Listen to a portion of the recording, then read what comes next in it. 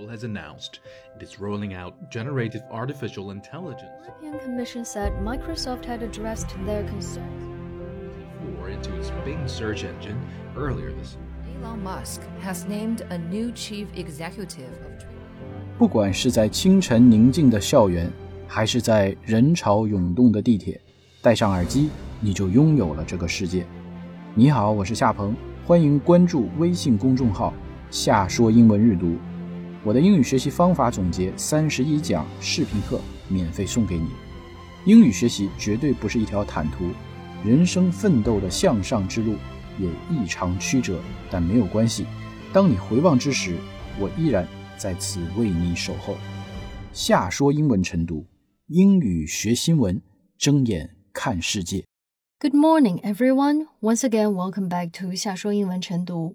各位晨读的小伙伴，早上好，我是 Q。In today's news, we're going to talk about Elon Musk says Twitter's ad revenue being down 50% and cash flow being negative. 今天的新闻说的是亿万富豪马斯克透露说，在他收购社交媒体平台推特之后，平台的广告收入下滑了近一半，并且还有沉重的债务负担。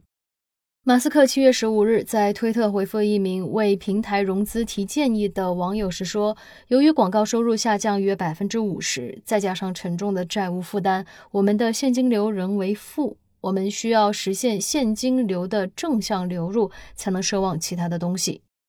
具体表达我们在文中学习。另外和大家同步一个消息，关注夏说英文日读公众号，回复见面礼3个字，就可以领取夏鹏老师的学习小传，共计100篇夏鹏老师英语学习经验的独家分享。接下来让我们进入今天的新闻。老规矩，先听我完整朗读这篇短新闻，让大脑自然捕捉信息，大意能抓多少是多少。Are you ready? Here we go.Elon Musk disclosed on Twitter Saturday that due to a 50% drop in advertising revenue and a heavy debt load, the platform still has a negative cash flow. The tweet is in stark contrast to his tone in April, when Musk told the BBC the platform is now roughly breaking even, and that most of its advertisers have returned. 好，全篇听完，我们来逐句理顺。第一句，马斯克在推特上公开的说了推特广告收入和债务的状况。Elon Musk disclosed on Twitter Saturday that due to a 50% drop in advertising revenue and a heavy debt load, the platform still has a negative cash flow. Elon Musk 周六在推特上发布消息 disclosed on Twitter Saturday。这里我们注意2个细节。第一个 disclose 表示公开，当中的 close 是关闭封闭嘛， close the door 是关上门，那么在关闭的前面加上反义的前缀 close 变成 disclose， 那就是不封闭不关闭，也就是打开现实公开真相 disclose something。 而在 Twitter 上发布消息公开讯息借此用的是 on Twitter。 要是在朋友圈发布信息，那就是 on WeChat moment。 在微博发帖on 微博，借此用 on 不用 in。那么马斯克发布的消息的具体内容呢，用 that 这个从句来引出。The due to a 50% drop in advertising revenue and a heavy debt load。 先讲公布内容的前半句，也就是由于2个因素的存在是哪2个因素呢？ Due to 表示由于由于一方面 a 50% drop in advertising revenue， 在广告收入方面遭遇斩腰之痛。Drop 在这里是名词，表示下掉，50% 的下降 a 50% drop in something， 30% 的下降 a 30% drop in something。 这是一方面。那另一方面的状况是公司目前债务重重 and a heavy debt load。 Debt 是债务， debt load 是债务量， heavy debt load 债务量大，也就是沉重的债务。由于这2个方面的原因吧，A 50% drop in advertising revenue and a heavy debt load， 所以平台目前的现金流依旧是负向的。The platform still has a negative cash flow. Cash flow 是现金流，正向现金流是 positive cash flow， 负向现金流是 negative cash flow。好，到这里的表达我们也可以学会来用。平台现金流为负，我们可以说成是 The cash flow of the platform is negative。也可以像本文一样 The platform has a negative cash flow。Be negative 变成 has a negative cash flow， 这个语言的色彩就从被动变成了主动。这样表达在一定程度上降低了这种消极感。好，上一句是伊隆马斯克在推特上发布的内容，两方面原因导致了目前 Twitter 现金流为负向，响亮打脸了他本人4月的时候的论调。The tweet is in stark contrast to his tone in April.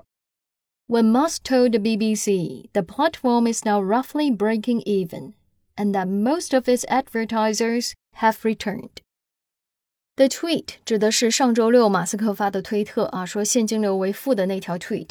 The tweet is in stark contrast to his tone in April. 就是说周六的这条推特跟他4月的调调形成了鲜明的对比。这里有2个表达要学。第一个 his tone， 这个 tone 指的是口吻、语气、腔调，而本月腔调明显区别于4月的腔调。本月口吻跟4月时的口吻形成鲜明的对比，就可以用is in stark contrast to his tone in April. Be in contrast to 就是与什么东西相对比。Contrast 是对比，加上形容词 stark contrast 指出区别之明显。In stark contrast to means very different to something in a way that is easy to see. 得到 A is in stark contrast to B 这个结构就是 A 和 B 形成了鲜明的对比。那我们整体记下来，4月的时候，马斯克对 BBC 说，推特平台已经大概做到了收支平衡 roughly breaking even。 Break even 就是不赚不赔，收支平衡。那个时候马斯克还告诉 BBC 说 And that most of its advertisers have returned， 说他们大多数的广告商都已经回来了。然而3个月过去，他们的广告收入依旧是这个样子。口风大变，转负为正之前，不打算有什么更有野心的想法了。不过据说7月份的状况呢会稍微的好一些 ，a bit more promising。好，我们来趁热打铁复习一下今天学到的表达。第一，公开公布 disclose。第二，沉重的债务 a heavy debt load。第三，与某事形成鲜明对比 being stark contrast to something。第四，口吻语调 tone。第五，收支平衡不赚不赔 break even。这些表达你都消化好了吗？ OK， 以上就是今天为你带来的新闻讲解。节目的最后，我再为你朗读一遍全文，祝你度过愉快的一天。Elon Musk disclosed on Twitter Saturday that due to a 50% drop in advertising revenue and a heavy debt load, the platform still has a negative cash flow. The tweet is in stark contrast to his tone in April, when Musk told the BBC the platform is now roughly breaking even, and that most of its advertisers have returned.